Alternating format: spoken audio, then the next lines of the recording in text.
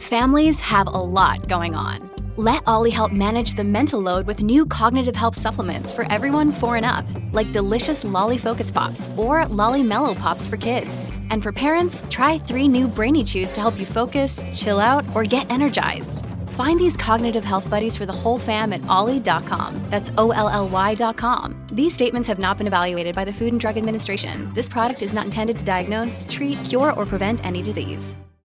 Another day is here, and you're ready for it. What to wear? Check. Breakfast, lunch, and dinner? Check. Planning for what's next and how to save for it? That's where Bank of America can help. For your financial to-dos, Bank of America has experts ready to help get you closer to your goals. Get started at one of our local financial centers or 24/7 in our mobile banking app.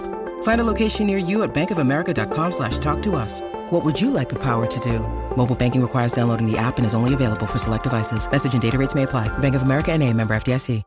This is Optimal Living Daily, episode 2694. What does it mean to live in the both and? By Jen Hayes of jenhayes.me. And I'm Justin Malik. I'm going to jump right into today's post as we optimize your life. What does it mean to live in the both and? By Jen Hayes of jenhayes.me. Today I'm going to share with you a concept that has brought me so much peace in my life. That concept is called the both and. You've probably heard the phrase destination addiction. It's used to describe the belief that happiness is found in some future destination. I see people fall into this trap all the time, and I've done it myself plenty of times. We tell ourselves things like, I'll be happy when I get married, or when I buy a house, or when I get a better job, or when I have more money, or when I retire. The list goes on and on. We have the strange idea that when we achieve whatever goal we're trying to accomplish, all of our problems will magically disappear and everything will be better. But that's not reality. Let's say I win the lottery and this solves all of my money problems.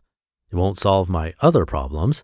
No amount of money will exempt me from experiencing challenges related to my relationships, my health, or any other area of my life.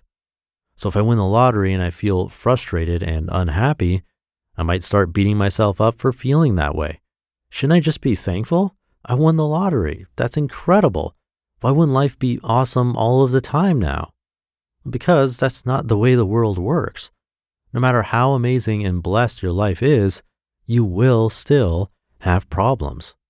The opposite is also true. No matter how awful and painful your life is, there's always something to be thankful for, however small. The 50-50. Brooke Castillo, founder of the Life Coach School, calls this the 50-50 contrast of life. Instead of striving for some amazing, happy, unrealistic life, we can find so much peace in knowing that life will always be 50-50. Life is not either or, it is both and. Half amazing, wonderful, blessed, incredible, and half awful, heartbreaking, and messy. There's no need to beat ourselves up or to tell ourselves that we shouldn't feel a certain way. You do not need to apologize for being a human being who experiences the full range of human emotions.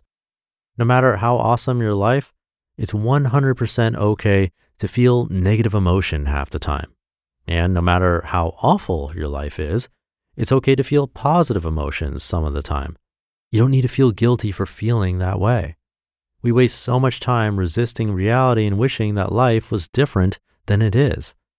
Byron Katie says, quote, "When I resist reality, I lose, but only 100% of the time," end quote. There's so much peace that comes from truly accepting the 50-50 contrast of life. Admiral Stockdale explained the 50-50 contrast of life in this profound quote, "You must never confuse faith that you'll prevail in the end, which you can never afford to lose, with the discipline to confront the most brutal facts of your current reality, whatever they might be," end quote. Both and people. Both and thinking is also helpful when it comes to thinking about other people and ourselves. Instead of thinking about people as good or bad, we can think about them as both good and bad. We all have strengths and weaknesses. This type of thinking allows us to have more love and compassion, both for other people and for ourselves. In the middle of an argument with your spouse, for example, consider that maybe it's not as simple and black and white as you being right and your spouse being wrong. Maybe you are right and wrong, and your spouse is right and wrong. Perhaps you both have a valid point of view and you're both bringing up some good points. Maybe there are some areas where you are wrong and some areas where your spouse is wrong. Here are some both and thoughts you may find useful when it comes to thinking about yourself. I am a masterpiece and a work in progress. I am a sinner and an adored human being made in the image of God.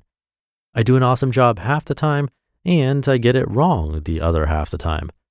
I'm scared and brave. I'm thankful and sad. I'm amazing and a mess. Accepting reality. It's so easy to judge ourselves, other people, and our circumstances. We often want to change things we have no control over, but that's simply not useful. Instead, let's accept reality.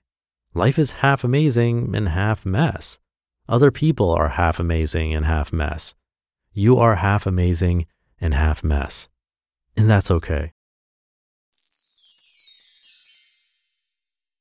You just listened to the post titled, "What Does It Mean to Live in the Both and?"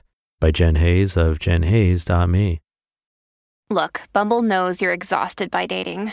All the, must not take yourself too seriously, and 6'1" since that matters, and what do I even say other than, hey? Well, that's why they're introducing an all-new Bumble, with exciting features to make compatibility easier, starting the chat better, and dating safer. They've changed, so you don't have to. Download the new Bumble now. Thank you to Jen. Great points and takeaways from Brooke Castillo about the 50-50 contrast of life.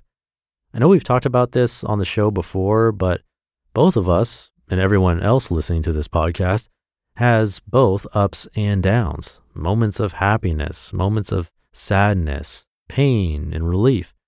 We're constantly moving between both ends of the spectrum, sometimes right down the middle. Even in cases of extreme poverty, things seem to average out as being okay for that person. It's really strange how that works, but it seems to just be a fact of life, and yet we fight against it. Like Jen said, thinking that if so-and-so happened, then we'll have reached happiness. Maybe you're listening to this podcast in hopes of escaping a bad time. And I get that. I don't think Jen is saying you can't find a way out, but instead, we should keep our expectations in check.